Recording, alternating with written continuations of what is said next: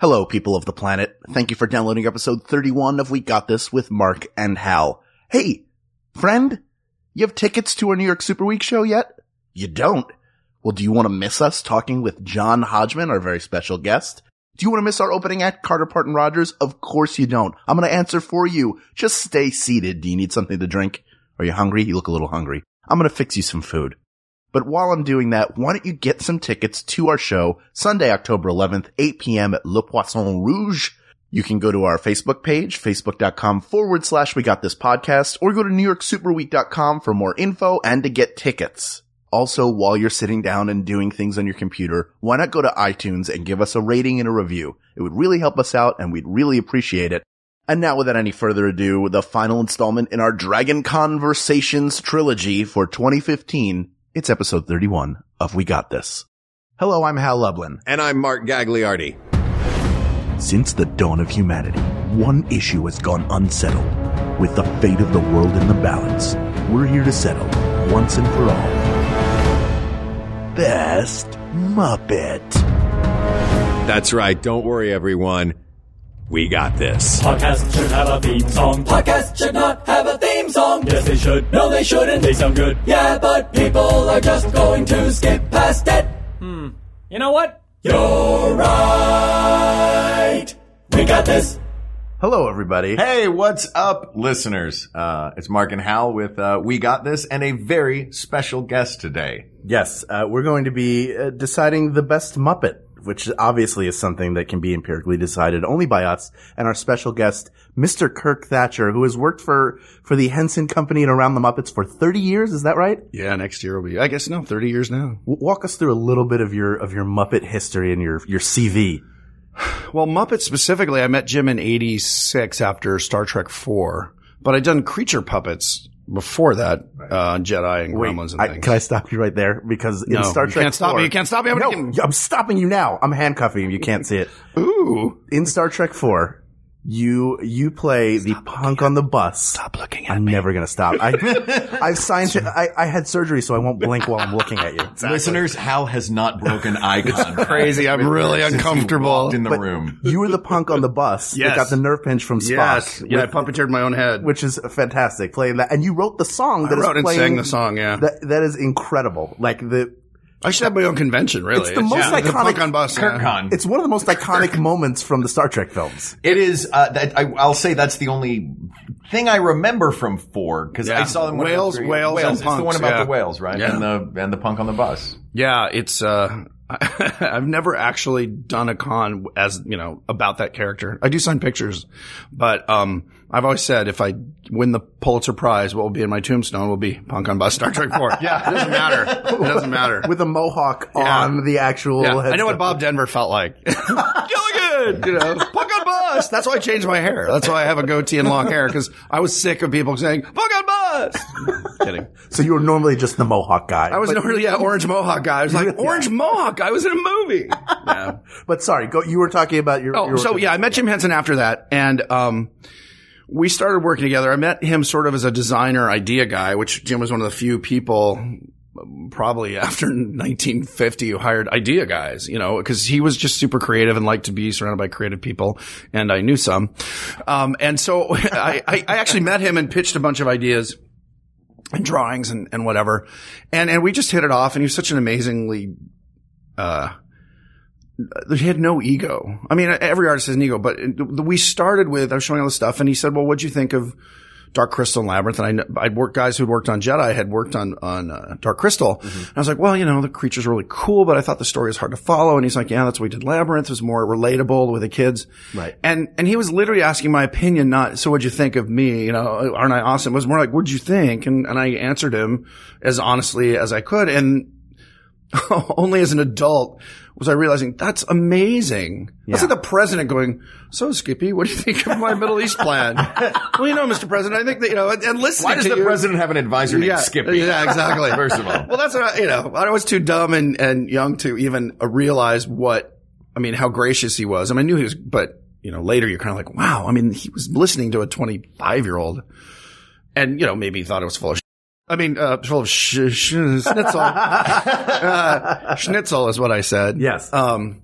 But anyway, so that's how we met. And then we started working on shows. A couple that didn't go anywhere at the time. The ones that did was Jim Henson-Hour. I designed a bunch of characters on that and gags, kind of the opening, the crazy opening. He and I boarded together. I boarded with, he sort of like, let's come up with a cool opening for the, it was like, I've got a griffin and a lion and we've got these puppets, and they'll be like, all right, cool. And we just kind of, that was brainstorming. And he, it's funny because he wasn't effusive. He wasn't a guy who's like, oh, this is great. He wasn't Kermit, like when he got excited, he was more like, he had this kind of, Jerry Nelson said in his funeral, he had a whim of steel. And it was, and he never said no or like, I don't like that. He'd go, that's okay. That's interesting. Oh, this is lovely. So it was never, that's a bad thing. It's like, ooh, this is nice. Let's go more in this direction. Right. So very different from your Hollywood types who, are like, here's what you need to do. Yeah. So just an amazing working experience. And, excuse me, did Jim Henson-Hour. And then we started brainstorming dinosaurs. When he passed away, we had just had 2 meetings. In fact, I had lunch with him. That's really strong whiskey, by the way. Oh, that's rat poison. That's what you're tasting. Yeah. So this has been We Got This. Yeah. Hope you enjoyed it. Help me! The best Muppet is the sock I just put eyes on. Help me! They won't stop looking at me. So dinosaurs we were working on, and then he sadly passed away, but the company was doing a deal with Disney, which that time didn't own ABC, I don't think, but ABC was interested. Michael Jacobs came on board, who did not Boy Meets World, My Two Dads, and so we sold dinosaurs. So I designed all the characters of that, and then started writing, and that was the beginning of my writing career. Was on dinosaurs as I think co-producer was my title, but I was kind of in charge of the look, and then started writing, which was fun, and then started writing with Jerry Jewell, Muppet Treasure Island. The company was trying to come up with. They had done A Christmas Carol, which I thought was too sweet. People love it, and it's a Christmas movie. I thought, God, they're not that funny. I mean, there's fun moments, but it's a heavy story, and it was about, and Michael Caine was the lead, and I was like, okay, but we're doing Muppet movies where a human's the lead. So I said, I was pitching, let's do something completely different. Like, I like period pieces, but let's do something crazy. And I was a big fan of Pirates of the Caribbean growing up, and like Blackbeard's Ghost. I love pirate movies. I'm like, what about Muppets? I mean, we can make all these crazy Muppet pirates. And so, we were looking at classic material that was, kind of public domain. So how about Treasure Island? And originally, there were, Long John, I think, was a person, but Rizzo and Gonzo were Jim and Hawkins. So Jim Hawkins wasn't a kid. Mm-hmm. And so Jerry Jewell and I wrote this insane script that started out like Treasure Island with Jim and Hawkins working in Benbow, kind of the way the movie is if you took out the little boy, if you took out Kevin, and had those two playing the role. And then when they went to the island, it became a road picture. It just went insane. Like there was a giant tiki god. The movie ended with a giant tiki god chasing everyone down. Like it was like a Harryhausen film. And it just completely off the rails, which is what and like Indiana Jones kind of stuff, just crazy. And, the problem with Hollywood is they don't like to take risks. And it's like, we're going to do Treasure Island. And at this point, I looked it up. Treasure Island had been done 12 times. Wow. Charlton Heston, I think his son Fraser did a movie with Charlton Heston. It was like the definitive Treasure Island. It's the book. It's the characters done right. There's not like, superfluous musical numbers or comedy. So I'm like, why are we doing it again? Just with puppets. Let's take it into the Muppet-y direction. But either calmer heads prevailed or more boring heads prevailed. And I think Disney, who was distributing the time, wanted more of a traditional family, film. And it's not that their stuff wasn't a family film. So they brought in, James Hart, who has made a career, of turning classic books into movies. Like he did Dracula, he did Frankenstein. Mm-hmm. So they brought him in and he did a draft, which brought it back more to the book. And then I was sort of the voice of insanity and put in things like Cabin Fever, like the doldrums and just the nuttiness and Polly Lobster being a lobster and Jimmy Jim, all the weird stuff that doesn't really, and I had to fight stuff that for makes it a Muppet movie. That makes it a Muppet movie that makes it weird. Treasure Island and not just Treasure Island. Yeah, like Mr. Bimbo was totally my creation and I had to sell Jerry on it. And Jerry Jewell, the sweetest guy, he had a voice like Orson Bean. I kind of talk like that's great. That's great. Okay. Our writing, we're not even on topic. I'm sorry. This is totally boring. We'll get there. Don't worry. Okay. Yeah. Our writing process was I would lay on the couch. We're cutting all of this. Yeah. Thank God. It's fine. So anyway, there I was drunk in Hawaii. So I would lay on the couch and just spew insanity. And Jerry Joel, it was his house and his computer. So he managed the keyboard. But, I just came up with crazy like Mr. Bimbo and Frank Oz when we did the first read through. He's like, I don't know about this, Mr. Bimbo. And it's like, so he's like, basically you're saying he's insane. We're like, yeah, he's a rich kid who inherited a shipbuilding company, his daddy's company, and is completely bananas. And he has a little friend. No one will play with him. So, I mean, I had a backstory why I had Mr. Bimbo. And he's like, it seems, I don't know. I think we're gonna have to cut it. But he agreed to do it in the read through and it got huge laughs because Frank's a genius and is funny. So he just played it, Mr. Bimbo, played it like it was real and it was hilarious. So we left it in. So I had a lot of fun with that and that was a great experience. And then, let's see. Then I wrote some TV pilots with them. So, as you guys know, but I don't know if your audience knows, like 90% of people who are writers, 90% of writers' work in entertainment never gets made. You make a living as a writer. There are guys like Sam Hamm who's written so many scripts. I don't know if he's ever gotten his name in something that was finished. Right. And he's a great writer. So, not that I'm saying I'm equating myself with Sam Hamm or great writers, but I wrote a lot of stuff, TV shows and things that never got made. 3 Muppet movies, Haunted Mansion one, a Haunted Castle one, a space one, and then started directing on Muppets from Space. Mm-hmm. So I was in the late 90s, actually 99, and then got my DGA card. And I've been doing some stuff for the Henson Hallmark Channel, which became Odyssey.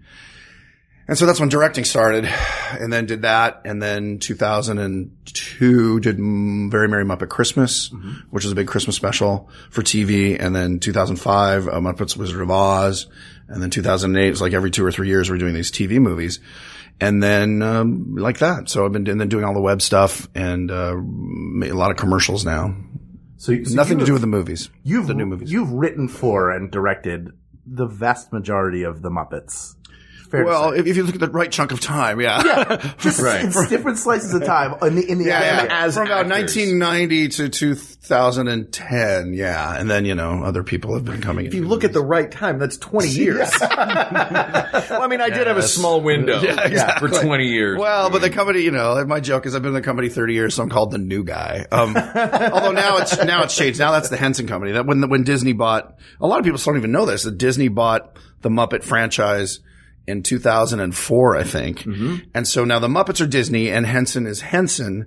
And so the Henson, like Dark Crystal and all that, is Henson, and the Muppets, that's the new show coming out, has nothing to the Henson family. Doesn't have anything to do with it. So I got 2 companies that I work with now as a freelancer. Interesting. So then, obviously you're very well qualified to discuss this with us. What? Wait, what is this? We're doing best religion. Awesome. Yeah. Okay. So Zoroastrianism, one of the oldest religions on the planet. Always trying to sneak it in there. What? So let's establish some ground rules. Okay. Mark and I talked about this a little bit. We're going to include anything created by the Henson Company. Okay. So great. So that would include, but not Walter. But not Walter. Yeah, not Walter. Walter, you're gone. Yeah, Walter's out. He was created by other people. Jason Segel. Lovely guy, but not. And then the movie could. Let's not even get into that movie. Walter, you're out. Wow. Sorry. But we could include, who was the villain? Constantine. Constantine was basically the classic evil. Okay. So up through Constantine, but not Walter. But I don't know why we're talking about characters. We're talking about Muppets that are clearly not going to win. But we're including Yoda would be included. Oh wow, Yoda. Okay, because he's technically not a Muppet. He's a Henson. Actually, he's not even a Henson puppet. He's built by the Star Wars crew. He's just puppeteered by Frank Oz. Okay, because I thought Henson. No, Henson the Creature Shop didn't. He consulted on it, but it was built by Stuart Freeborn and like Wendy Froud sculpted him. And it was, that's technically, the Creature Shop didn't exist then. I think they were just starting on Dark Crystal because that was the late 70s. That's why you're here. Yeah. I know. It's Bye, weird that I know this stuff. I don't even have to read a Cinefex. What about Jabba the Hutt? Now, here's another interesting. You were originally The Rancor was not motion capture. Yeah. It was a suit, and it was supposed to. For those who don't know what the Rancor is, the Rancor pit monster from Jedi was the big beastie that Luke was thrown down into the pit to be eaten by. Yeah. Originally, George wanted to do that as a guy in a suit.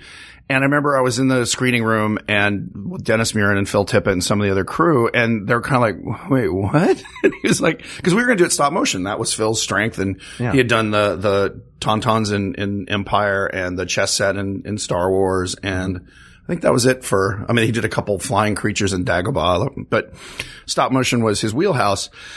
And George was like, no, I want you to do it as a guy in a suit. And we thought, well, that's why. I mean, he said, and George, this is like George being coy. He's like, well, you can do it better than those Japanese guys in those Godzilla movies. Like, show them what we can do now with the technology and everything. We're sort of like, but so he wanted an integral character in the Return of the Jedi just to be a middle finger to Japan. I cannot speak for George Lucas, but that was the impression. It's like, show them how it's done. Come on. And he was like a challenge to Phil and the creature crew. I'm like, come on, you guys. And so we tried it, and this suit was originally built, because it was not designed to be a guy in a suit. So it had this giant head, these stumpy legs, these long arms. Yeah. So we built it around a stuntman who was about 5'8", and the head alone probably weighed like 40 pounds. It was a big fiberglass thing with mechanical jaw and eyes. And we put it on him. So it took like 2 or 3 weeks to build it. And so I think this was, and I'm trying to remember the timeline. I think we had done production, they'd shot a lot of the live action. So we built the suit, and the stunt guy, and he literally just fell forward. He couldn't stand up, and it was so heavy. So they said, well, my joke is, who's stupid enough to try this? I'll do it. I want to be the Rancor. So, and I think secretly Phil wanted it to tank. So he's like, yeah, you should be the Rancor. You'll do a good job. So I put on the Rancor suit, and I could move around in it because whatever, the weight distribution was better, but it was a nightmare. You're completely blind. This is 80s technology. So I had a 12 to 15 pound Sony monitor strapped to my chest. Oh. So you could see what you're doing because you're completely blind. The head it was like putting your head in a small refrigerator. And you're right. I do that in the summertime when it's really hot. Exactly. But this is the reverse. It was really warm and humid in there. Oh. Yeah. Your right hand worked the head and the jaw. Your left hand, sort of like the reverse of Big Bird, worked the left arm with arm extensions, and then the right arm was like a rod puppet arm with a big rod out the back where they would move the fingers. So it was very, very awkward. And then to look giant, they put him in this set with stalactites, made out of foam and plaster. But you had to hunch over to come through. So we started filming, and I'm like breaking stalactites, just turning, because you can't see. There's cables coming out the back. It was just crazy. And I think we shot for 2 days, high speed tests. So, we built the set and we tried it. I remember one of my jobs was building the little pig guard that he was supposed to eat. And we made him out of gelatin so you could tear the head off. And then, so after all this, it was like, yeah, no, you're right. It doesn't look very good.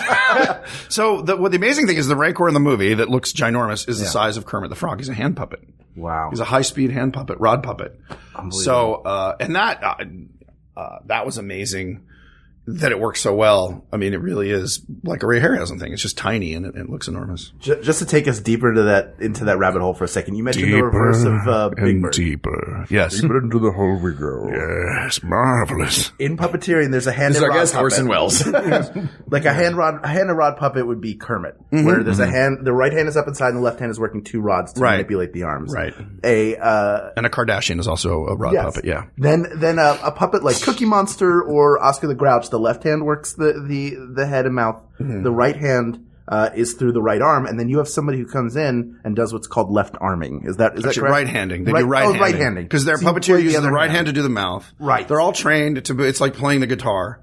There are some puppeteers who are lefties, but they all have to work right-handed because that's kind of how everything's built. Mm-hmm. So the right hand works the mouth. Yeah. The left hand works if it's like, it's Kermit that works the rods. If it's like Swedish Chef or somebody works the left hand, Oscar or Big Bird. But sometimes, like Swedish Chef, very often you'll have, because it's so precise. Yes, and dexterous. You have to be able to do things. So 2 guys doing it, it's just cluster foo. So you have one guy doing the head and the other guy doing the hands, which is sort of funny.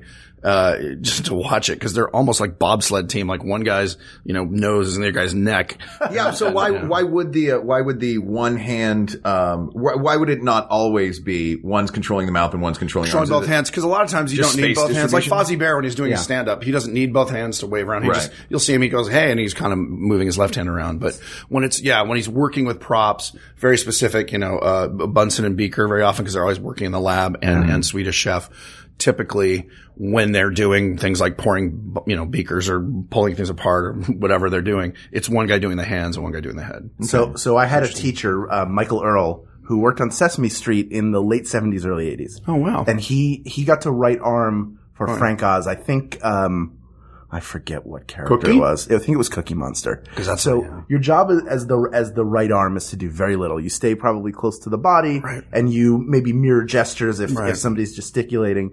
But he was so nervous that he kept moving the right arm. And at a certain point, Frank Oz grabbed it. So if you're watching, you would see Cookie Monster grab his own right hand and hold it down by his side. I've heard that happening, yeah. So that happened to Michael, who also operated Snuffleupagus. Oh, that wow. Was his main gig. When they were doing the Muppet Show, so it was late 70s. Oh, okay. So they would be over in London. They would come in and shoot all their stuff in like 3 days. Right. The rest of the time they would fill in with segments. Oh, bird! I love If I may, gentlemen, bring us back. No, I would like to bring us back. Thank you for boring the heck out of you for ruining these characters for me with discussions of how their mechanics work. Their eyes are ping pong balls. Their eyes are ping pong balls. Let us disregard that. I'm going to pull out the little Men in Black flashy thing, and these characters are real, living, breathing characters. Yes, of the Muppets. Who is the best one? Who is the best one? So you said you were going to set ground rules. Okay. Yes, you were saying, that's how we got off on Yoda and all that. So, so made by the Henson Company. So Yoda's out, but we would include Labyrinth, Dark Crystal. Okay. The Fraggles, would be included as well. Are you going all the way back to Ed Sullivan and like we Menomenon? Go back to Ed Sullivan. Was Menomenon Ed Sullivan? Yeah, that was where it first appeared. I think was on Sullivan. But I mean, there are certain Muppets that while we love them, we're probably not going to be in the running for best Walter. Muppet. I think we're going to come back to Walter eventually, and he'll be the winner. Surprise twist ending. Well, look, why don't we start with the honorable mentions then? Sure. The Fraggles, I don't think any of the Fraggles are going to win individually. Wow, dude. But I love Fraggle Rock. Right. Me too. And we've mentioned Madam Trash Heap on this show. All right. In maybe 4 different episodes. Yeah, no, 3. We just hit the 3 mark. Somehow we're just obsessed. We're both obsessed with Madam Trash Heap. Right. Marjorie is her name, right? Marjorie. Oh, wow. You guys, I did not work on Fraggle Rock, so I don't know. I watched a few. I like Junior Gorg. Because he was just an excuse Fraggle just to be a giant idiot. And there's no, he's just a giant idiot and he could be stupid. He was like, the abominable snowman. Like, I love him and pet him. Just that kind of big, dopey guy. But yeah, is he the best Muppet? Sprocket too. Sprocket was really interesting because he was one of the few Muppets that was an animal that never spoke. Like, he was just a dog. Stayed an animal, and really well, really well played. I had a stuffed Sprocket that was prized to me when I was a child. Wow. Did you ever see the Storyteller, Jim Henson's Storyteller? Oh my gosh, because there was a dog in that who talked but looked like a real dog. Oh my God. Brian Henson did him and did the voice, and it was amazing. So if you're going to dogs, you'd have to include Dog. His name was just Dog. So Dog would be in there. Dog would be in there. All right. Wow. But I think those are all honorable These mentions. Are outliers. I'll go even up a level. I mean, a lot of Sesame Street, I think we're going to come down to a core group there that we could keep.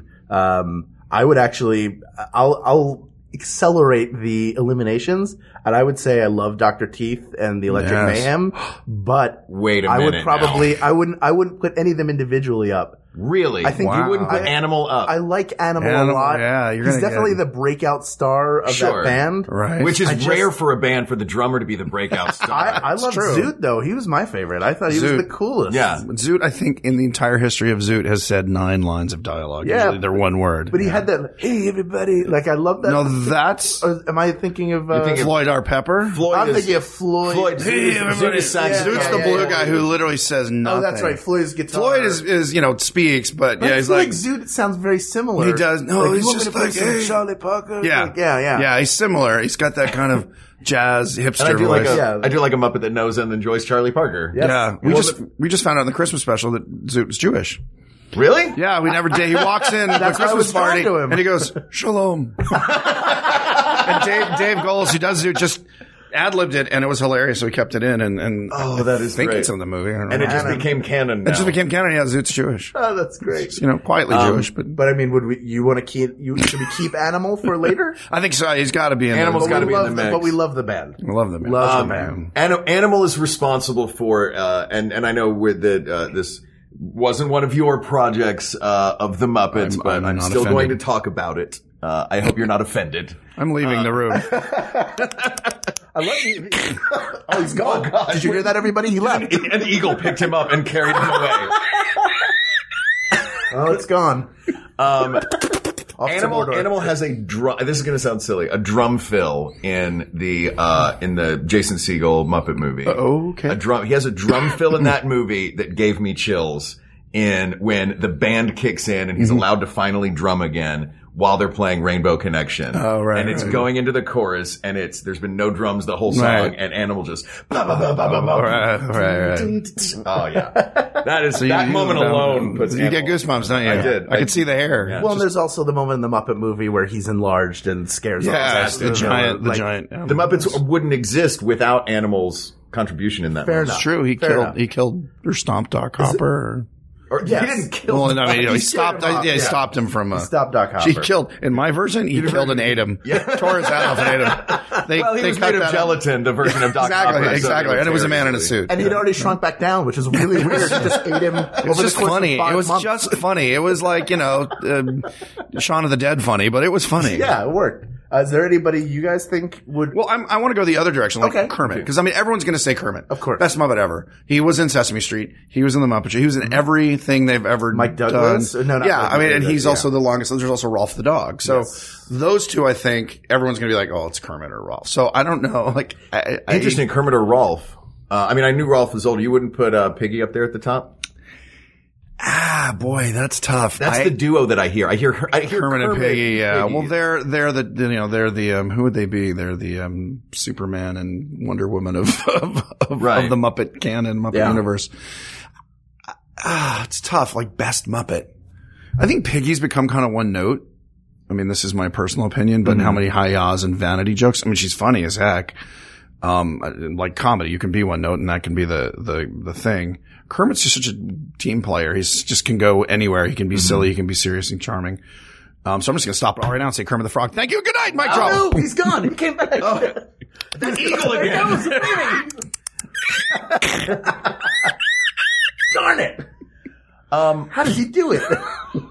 Okay. So see, I just killed your whole show. Here's my only beef with Kermit the Frog. Ooh, a beef? Yeah. I feel like Kermit the Rowan Frog is frequently a defeatist. Mm-hmm. And it takes the other guys on the team to rally Kermit back. That's been only recently because that's the big dramatic point. Kermit's giving up. Yeah. Yeah, I mean, that was the plot of Muppet, the first Muppet movie I directed, Muppet's Very Merry Muppet Christmas.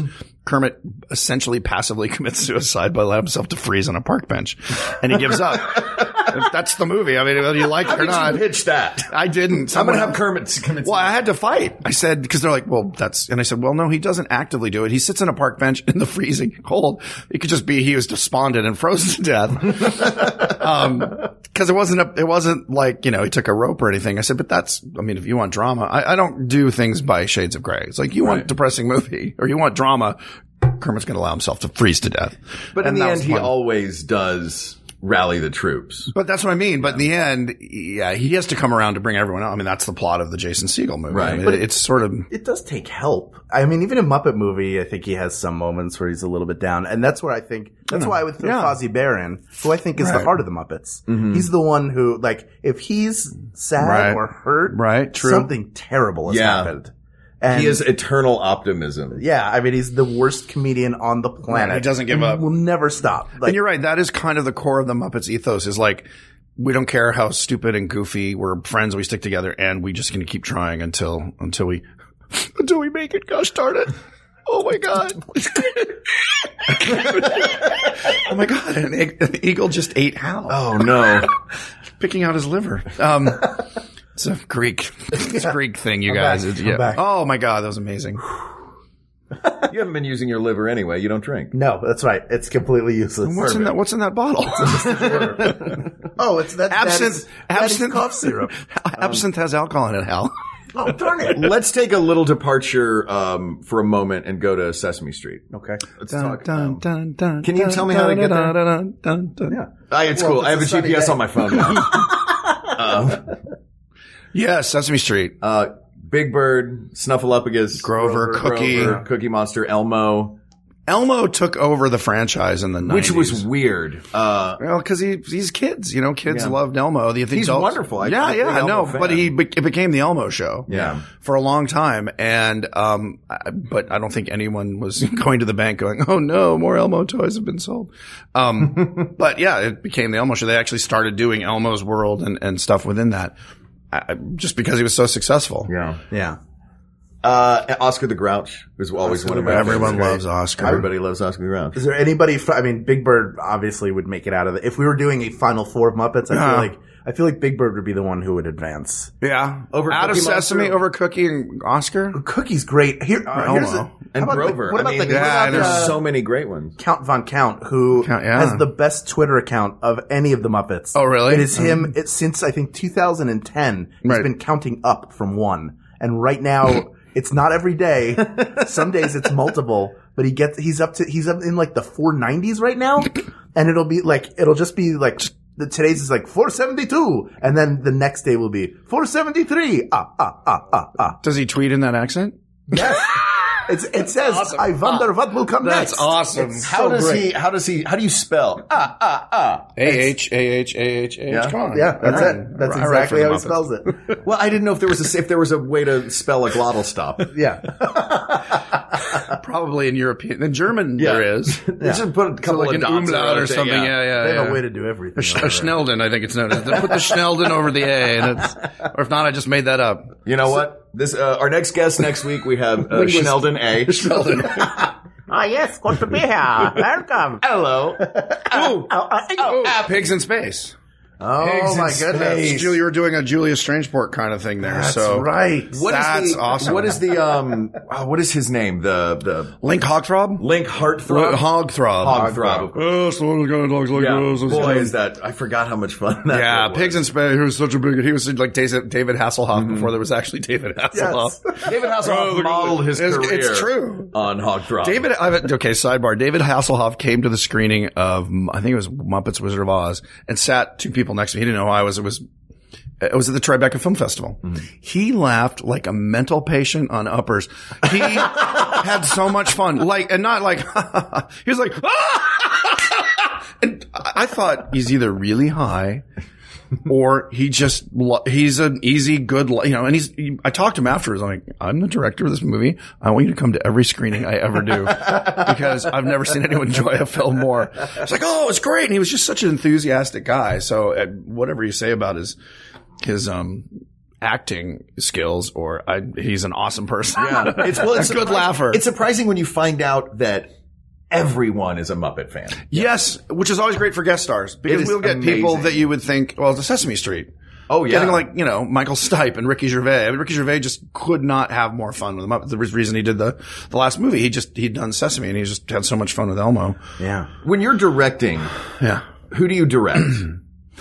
It's funny. It's interchangeable. Usually if it's technical, I talk to the performer.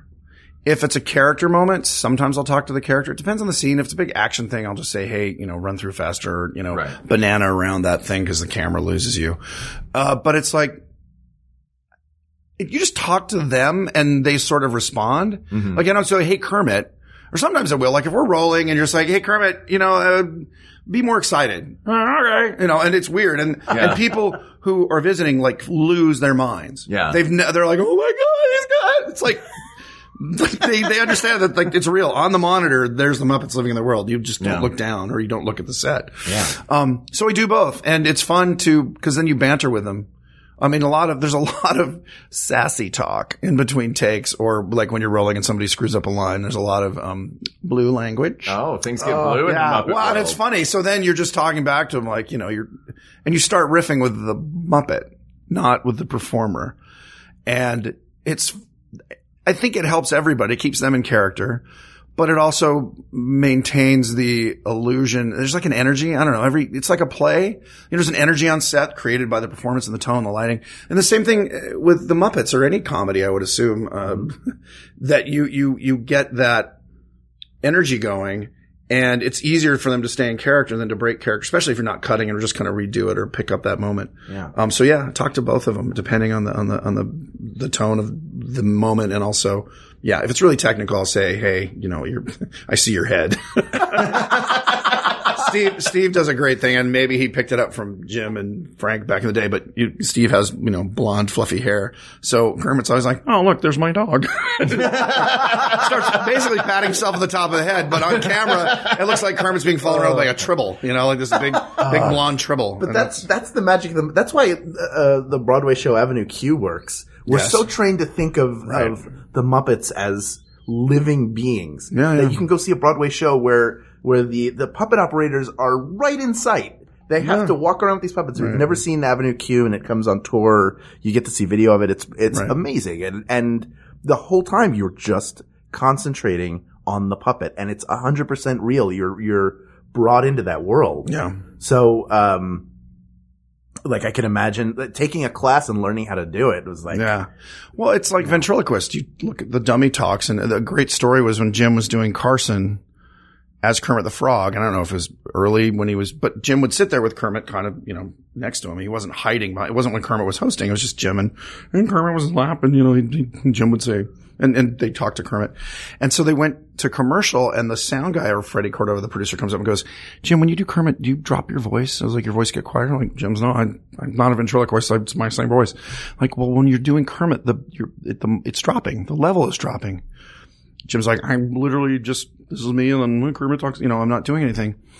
And so they started back up, and he was watching the boom guy was miking Kermit. Oh, wow. And so they were really directional back then. And so he was going to Jim and going to Kermit. I love that story. That's incredible. Before lav mics, yeah. So the guy was so caught up on go to Kermit. And the other thing cameramen do all the time is you give an actor an outline. So for people who aren't involved in the business we call show, you'll very often, an actor is looking at supposedly another person or Superman or a planet blowing up, and there's nothing there. They're looking at a blue screen or a wall or just the camera crew. Yeah. So they'll say, we'll give you an outline. So look here, and they'll either put a piece of tape or something. A tennis ball, yeah, or just look here on the camera. But puppets don't look through their eyes. So a first time camera crew, the first week will always go, well, here, your eyeline's over here, and be like waving their hand or putting a piece of tape. We'll just see what that red ball is. Just look over there. And they're like, I can't, you have to put it on my monitor, because you just get so caught up in the reality of them. And we were talking about Uncanny Valley too. And this kind of goes back to Best Muppet. Mm-hmm. I find that the most stylized are the most attractive or enigmatic are the ones that suck you in the most, because, well, A, the puppeteers are so good, but B, your mind fills in the blanks. Yeah. It's like Harrison Ford School of Acting. The less you do, the more the audience gets sucked in to go. So the super stylized Muppets like Cookie Monster, Rolf the Dog, Kermit, they don't have eyebrows. They don't blink. They don't even have eyelids. Kermit doesn't even have eyelids. Yeah. I mean, he's just two goggly staring eyes. And you think, well, how do you get again, it's to the performer's amazing skill, but also to the fact that, like, good plays, it could be a black curtain with a prop, and you're like, no, we're in the castle, same thing with the Muppets. So that sort of uncanny valley of, trying to get them more real. Like I said, Statler and Waldorf are the most kind of realistic Muppets we have. Yeah. Everyone else is a big, simple, colorful shape. I mean, Sesame Street, really. I mean, they're just one color and eyes, maybe a nose. And then a Piggy is one she's not realistic, but she's sculpted and everything. But most of them are really, really simple. And I think that's what makes them so charming, is you get sucked into that simplicity and your mind kind of fills in the blanks. We were talking about this last night with somebody, you guys maybe, but we've had people swear that Miss Piggy flutters her eyelashes. She turns coquettishly and flutters her eyes. Her eyes don't move. Her eyes don't move. She doesn't hurt. She has eyelids, but they don't blink. So it's people filling the blank that, again, makes pulls you in as opposed to pushing you away because you're not going, it doesn't look like a real pig. Yeah. Yeah. So I think that's why some of the most successful ones are Animal, Kermit. There's not Animal supposedly a human, but not very human looking. He looks more like a thing. Wait, Animal is supposedly a human? Like a human. Well, actually the whole band, he's not he's not an animal. He's called Animal, but he's supposed to be a crazy hippie drummer.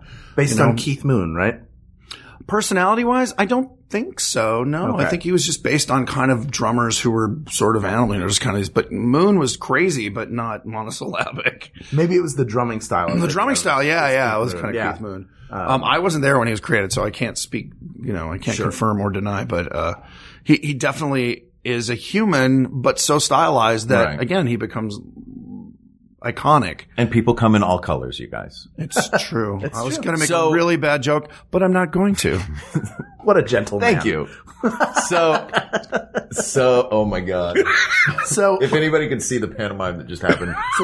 So Animal wins. Yeah. Animal wins. Okay, good night. Okay, good night. 5 minutes. Yeah. And we flew off an eagle. All right. Let's get back to, Bikini Girls. You're doing a great job of ruining your show. Of ruining the characters that I love that I think are real characters. So thanks again. It looks like we need to pull one from Sesame Street, put him in the top 5 for the lightning round. For the for the sake of. All right. I'll tell you what. Let's each nominate 3. Okay. We'll each nominate 3 because I feel like I kind of want to get the best Muppet part out of the way. So many great and just Muppets. ask you more stories. I know. All right. Okay. The best Muppet is definitively Uncle Deadly. Thank you. Uncle Deadly. There it is. Or Big Mean Carl. Who is Big Mean? Oh my God. Big Mean Carl came, I think, from Muppet Tonight. He's hilarious. Everyone right now, go onto the YouTube and watch Muppets Stand By Me, and you'll see who Big Mean Carl is. He's this giant puppet, and he talks like this, and he's got goggly eyes and horns, and he's just really stupid and friendly. And he eats everybody. Hi, I'm Carl, and he just eats. So, and the funny ones are the bunnies. We have these little bunnies, just cute little pop-eyed bunnies, that just super fluffy and cute, and just him eating bunnies. He eats the funniest meats all day long. You just want to watch him.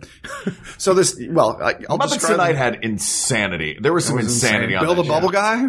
Hi, I'm Bill. Bubbles come out of my head. That was his bit. That was his whole bit. And then he goes, bubbles shoot out of his and then the little thing would pop up in like 4 or 5 bubbles. He goes, my favorite was Dave just ad-libbed this. He goes, oh, a deuce. 2 big bubbles come out. And it was just so perfect in the moment and not written. You want to go, oh yeah, we wrote that. But Dave because you didn't know. It was just a simple bubble blower gag. So whatever you get, sometimes you get a stream of little ones. And so he would always react in the moment to what his bubble. Yeah, we had fun with that show. Mr. Poodle Pants. Mr. Poodle Pants. The best Muppet. The best Muppet. That's one of my 3. I'm going to pick really esoteric ones. That's fine. I'm going to go Uncle Deadly, Big Mean Carl, Mr. Poodle Pants. Okay, Mark. Since we need some more traditional ones in this mix, I'm going to go. I will say Kermit the Frog. Mm-hmm. Oh, easy. I know. Oh, I'll find one crazy one to throw in at the end. I will say Kermit the Frog. I will say Fozzie Bear. And traditionalist. Look, man, I love these guys. And I do Walter. Too. No, I know. No. Kirk leapt out the window. Oh God, and we. It's okay. The eagle was there. The eagle was there. Home, Leonidas. And I feel like I want to just pick an obscure one. Not even obscure, but it's gonna not be him. Sesame, you were talking about a Sesame character. Sweetums. I love Sweetums so much. Wow, that was what I was thinking of. Sweetums also. is. I want to go to Hollywood. Yeah. Sweetums is Jack not named, Jack Jobs. Okay, I'll take Gonzo, who I love. You guys are going for the obvious choices. But these are like, if we don't touch upon these, people are going to go crazy. Scooter and Skeeter from Muppet Babies. Good night, everybody. No, no, not at all. No, wait, not Scooter. Although I like Scooter. Kermit couldn't have held the Muppet Show together as well as he did without that stage Great manager. Utility guy. I still, when I'm at a place with dressing rooms and somebody asks me to get somebody, I always go, 5 minutes, Mr. Boom, boom, boom. Like whatever. It's in our lexicon. But I wouldn't pick. I'll go Gonzo. And you always say Mr. Bubba, which is confusing. Mr. Bubba, who you don't remember Mr. Bubba? Is he related to Mr. Bimbo? Yes, distant cousin. Yeah. I'll go Big Bird. No, once you go Big Bird, you never go. And I'll also take my favorite Muppet from childhood, which is Grover. I love Grover. Too, yeah. Grover captured my imagination. I loved Super Grover. He was fun. Did you ever have the pure book? Joy. There's a monster at the end of this book. Yes. I didn't have it, but I've seen it, yeah. I was a little old when it came out. That was my favorite book as a child. Because I would do it and I'd be like, I'm going to do it. I'm going to turn the page, Grover. It was just such an imaginative way of right. I loved Grover. Yeah. I loved Grover too. Okay, it's Grover. Sorry, did I jump the gun again? A little. Wait, where in the script are we? Are we on page 12? We're on page 12. Yeah, but the bottom of page 12. 12 of 11. Go ahead, check it and see what it says. Oh, I'm sorry. I skipped a line. Hell, that was hilarious. Was that one? Okay. Yeah, that was good. That was hilarious. We're back on track now. Wow, sorry. Your teleprompter blows. We're editing all of this out. Okay, good. What about this part? It's only going to be. What about this part? It's only going to be when we introduce you. That's all we're keeping. What about this part? I'm just going to keep saying that just to make you insane. What about this part? Yes, this part. What about this part? So we have 9. If you guys heard this part, he didn't edit it out. You just heard that part that was supposed to be cut and it wasn't. How does the editing? Did you cut that part? Maybe. Use the hashtag still in there if I didn't. Try that. I hate that hashtag. Think about it. Okay, moving on. So who can we eliminate from that final 9? Is there anyone? I mean, do we start attacking? Did we get? Wait a minute. I've got to. Yeah, we have to attack. No, you may not. How is Miss Piggy not? She did not make the finals. I expected you to pick her. I certainly. Here's the thing. All right, you know what? I'm Sweetums is great. I'm going Kermit, Piggy, Fozzie. Oh, that's just so obvious. Seems like, he's like Superman, Batman, Spider-Man. I mean, come on. But that's the thing is like, how many people, like you named some great Muppets that are obscure. How many people will know them? The true fans will know them. If you knew them and you didn't have to look them up on Muppet Wiki, then you are a true fan and I will personally give you a golden coconut when I meet you. See, you get to walk away from this. We have to deal with the fallout. Yeah. We have to pick the most popular Muppets, but they're also, those are my favorite. I mean, I love Cookie Monster too. Mm. It's so hard to leave him out. And you said, you it's like picking your favorite Python. Who's the funniest member of Monty Python? We could do that all week. Yeah, it's impossible. Yeah. It is impossible. So it's an impossible task, but we are going to decide it. We're going to do it in the next 3 minutes. Yes. We don't have to do 3 minutes. We can do, this is going to be a 5-hour episode. Okay, excellent. Intermission. All right, so I'm sorry that I took the bullet and put Miss Piggy in and had to take Sweetums out. You want Sweetums in there, Kirk. You can take out one of your crazy horned bunny eaters. Big Mean Carl. It was Big Mean Carl, Uncle Deadly, and I don't even remember who the third one was. Well, then make it Sweetums. It was probably Sweetums. That's what I remember. Oh, it was Sweetums. Thank you for reminding me. Okay, so Sweetums, Big Mean Carl, and Uncle Deadly. Oh, and Pepe. Wait, can I pick 7? Oh, yeah. I do love Pepe. Pepe's the best. Pepe's our Daffy Duck. I've always said, working with the Muppets for a long time, everyone got too sweet. We need a jerk. And Bill Beretta, who's an amazing puppeteer, it originally was created as a double act. It was Seymour and Pepe. It was this big elephant and a shrimp. Mm-hmm. And Bill had a Spanish, or his aunt-in-law, his wife's aunt, was from Spain. And she talked like this, okay? She would end her sentences like, I'm going to the market, okay? So he just thought that was funny. So he started telling this like Spanish language little character. And we had this amazing puppet builder who built Pepe as this, I mean, he's nothing like him, looks like a shrimp, except he's got 4 arms and antenna.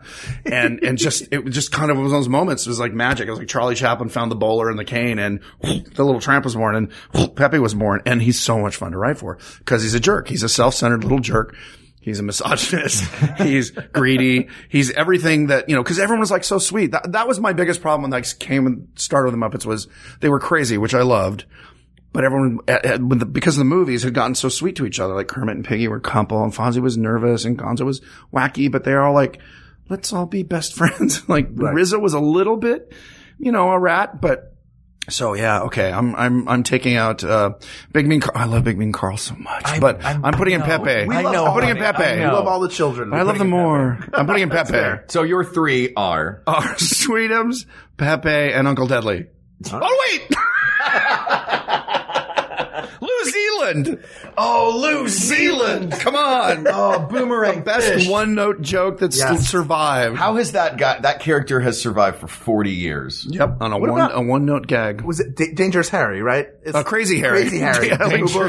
Oh, he was also dangerous. It was dangerous. We had to not use him for a while because he looked like a Middle Eastern terrorist. And he blew things up. It wasn't funny after 9/11. Yeah. He's come back now. I don't know what he's doing on the new show, but so I said, no, he's not Crazy Harry. He's, because you can't make fun of crazy people either. So I said, we should call him Enthusiastic Harry. And he's now a builder. He just he makes things. Yeah. All right. So Sweetums, Pepe, Kermit. Uncle Deadly. Those are my three. Kermit, Fozzie, Piggy. And I have Gonzo, Grover, and Big Bird. Wow. Just Big Bird. Do we just wrestle now? He's a big kid. Yeah. All right, go. All right, we just start eliminating. Everybody's got a gun. Only one of them has a Nerf pellet in it. Start eliminating. I'm in bed. You want me to start eliminating? Oh, you meant the Muppets. Sorry. Yeah, it's fine. They're white sheets. I made a poo joke for the children at home. Not the first. No. Wow. Not the last. We got this. Man.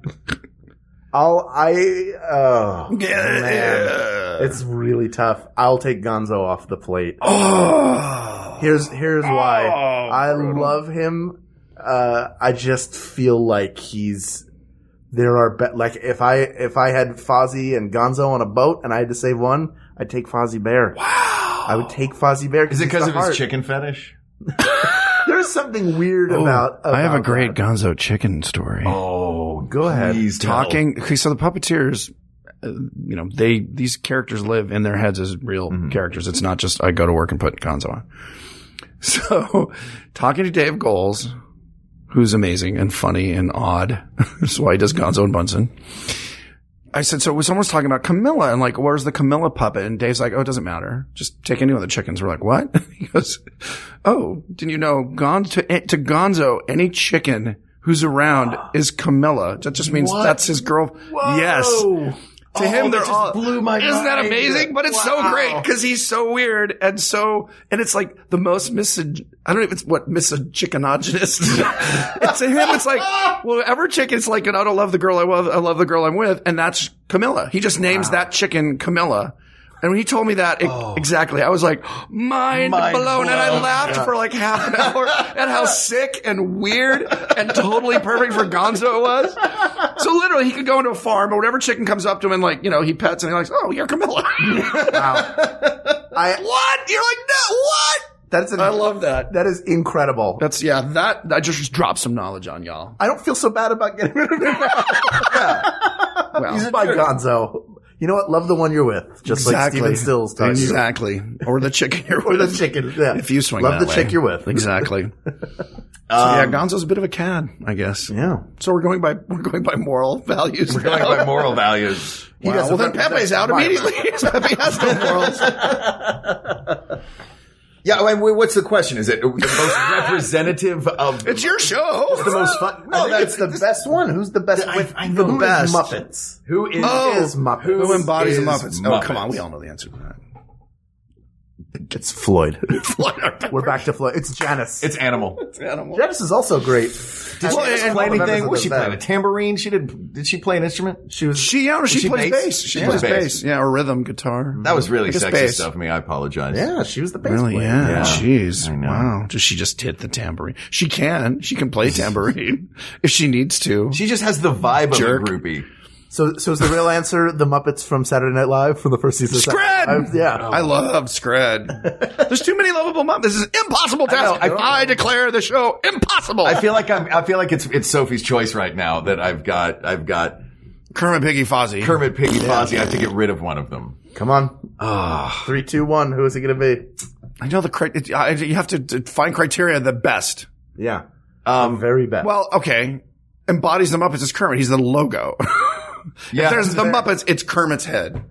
Like, come on, nobody's surprised. Nobody's going to surprise we decided we spent an hour and a half and decided that Kermit was the best Muppet. Right. See, that's why it's not about the destination. It's about the journey. And on our journey, we learned several weird, terrifying things about both you and Gonzo. Yeah. And you've been picked up by an eagle several times. And you're still alive. Not a claw mark on you. I made a deal with a gentleman. No, not the devil, you guys. What? That's bizarre. He was a gentleman. He wore a top hat, and he said, I shall make a deal with you. All right, Jim Sternson, I want you to sign this. Take this magic pill. You will never die. You'll talk like George Takei. Takei. Oh, bye. So, okay. Let's do the rest of the show as George Takei. All right. Are we ready to call this? I'm losing. Are we ready to call this? Okay. Good, because I don't want to have to eliminate any of them. So, there are so many Muppets out there. Listen, everybody, we've ruled. You may not have realized it happened, but it happened. And there are so many Muppets out there for you to enjoy and love and cuddle. Get the stuffed animals. Watch all the films and television shows and digital content you want. Listen to the albums. Read the books. But know that there's only one Muppet who is the best. And he is a reporter. He is an explorer. He is a dreamer. He is a singer. He plays the banjo. He runs the show. And when it comes down to it, he's the one who demands that Orson Welles gives a contract to all of his friends. He is Kermit the Frog. That's improv. Okay, when are we recording this? Because we should definitely put that in the show. Yeah, that's pretty good. Let me hit record. Oh, shoot. As always, we have many more topics that we can debate, and we are excited to debate them. So please reach out to us on Twitter at We Got This Tweets. Email us at wegotThisPodcast@gmail.com or visit us on Facebook at facebook.com/We Got This Podcast. Kirk, thank you so much for sitting and talking with us. What? I just remember. The drugs are wearing off. We got to get him out of here. Where are you going? Oh. It's really like... What am I wearing? It is a pleasure and an honor to have you This come was and sit fun. and talk with us. Tell everybody, is there anything you want to plug or share? Where can people find you? Or Just send me money. Just send money to Kirk Thatcher. put it in an envelope, throw it in the Just write Kirk Thatcher on an envelope, like every Kirk Thatcher. Hollywood, California. Remember when you could do that? When I was a kid, you could write, Boris Karloff, Hollywood, California, and it would get to people. Yeah. I'm not that level yet, but someday. Turkey Hollow. Is this going to air like next week? Yes. Okay. Next week, in the next 2 weeks. On the Lifetime channel, November 21st is when it first aired, when it premieres Turkey Hollow, which was a Jim Henson. It's a cool project, briefly, if I have a second. Yeah, please. It was a project Jim and Jerry wrote in 1968. And it was one of the first times they were going to use, they built these creatures for it that were fur with glass eyes, like going towards what ultimately became the Creature Shop creatures.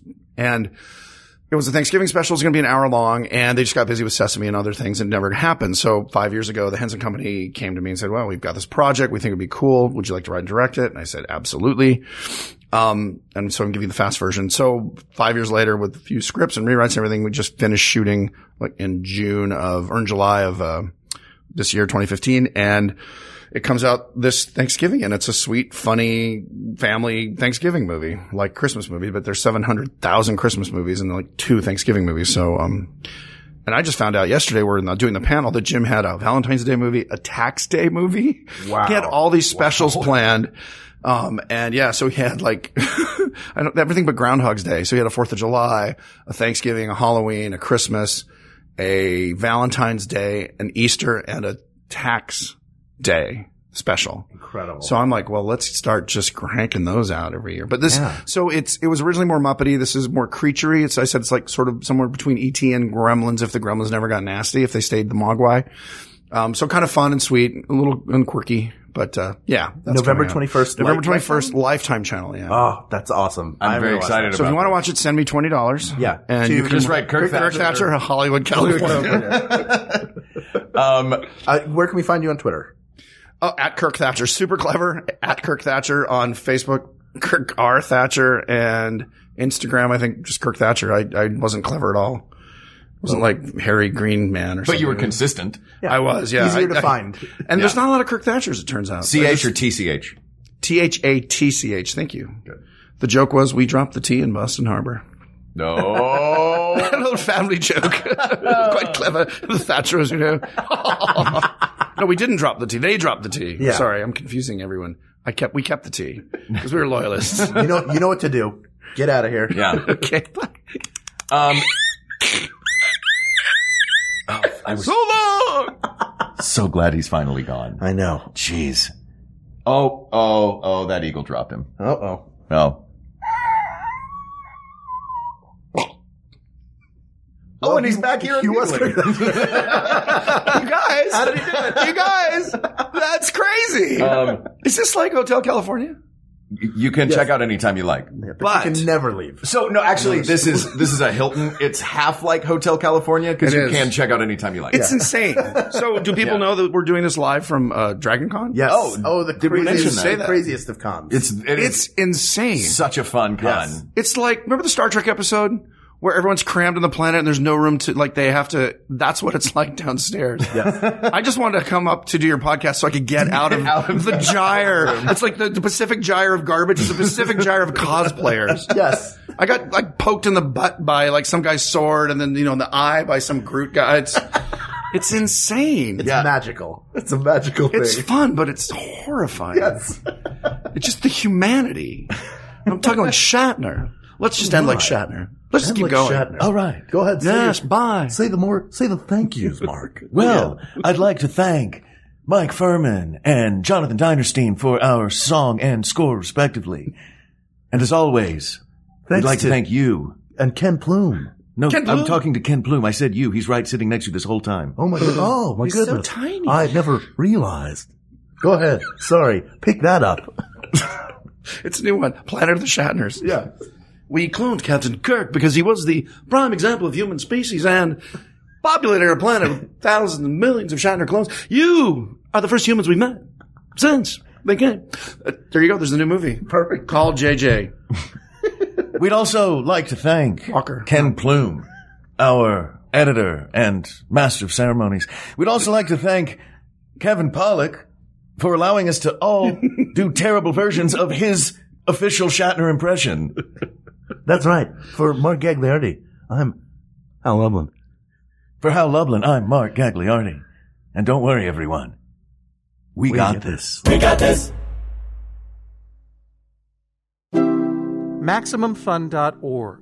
Comedy and culture. Artist owned. Listener supported. Hi, I'm Lisa Hannawalt. And I'm Emily Heller. And if you're not listening to our podcast, Baby Geniuses, you're missing out on stuff like Kumail Nanjiani solving the Zodiac murders. Who's like, would you ever go to a friend and you're like, hey, could you lick all these envelopes for me? You'd be like, you're a serial killer. I'm leaving right now. Guy Branum talking about Ruth Bader Ginsburg. And it was just a great moment of like, oh no, I'm here, boys. Like, I'm on this side of the bench. Megan Amram talking about intimidating baristas. Just feel like they're always in character. Like, they're always in character as, like, cool hipster girl. And I just want to break through that barrier. Plus, every week we explore a new Wikipedia page and talk to a crazy expert in the field of nonsense. Well, any hack can make you not have a boner. I mean, it's about how you do it. Right. You know? And we're the only podcast with regular updates about Martha Stewart's pony or your money back. We're not going to give them their money back, are we?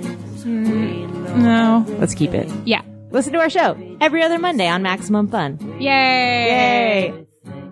Hey everyone, we're the Flophouse, one of the newest additions to the Maximum Fun podcasting network. I'm Dan McCoy. I'm Stuart Wellington. And I'm Elliot Kalin. What is the Flophouse, you may very well ask? We watch a bad movie and then we talk about it. A bad movie podcast? Isn't that like every fifth podcast on the internet? I'd answer that by saying, 1, we've been doing this show for over 7 years, long before the entire premise of our show was a cliche, and 2, shut up. Sick burn. I'd say that our show is more of a comedy podcast. A podcast about words that sound like other words. A podcast about me singing long, irritating songs like this one. A podcast about pitches for a Ziggy comic book movie. Or discussions about sex tarps. Yeah, I mean, mostly it's a show about 3 friends just hanging out. And talking about ding-dongs. That's mostly used to. Wait, what? So if you like any of those things, subscribe in iTunes today or visit MaximumFun.org to follow the show. The Flophouse. Woo!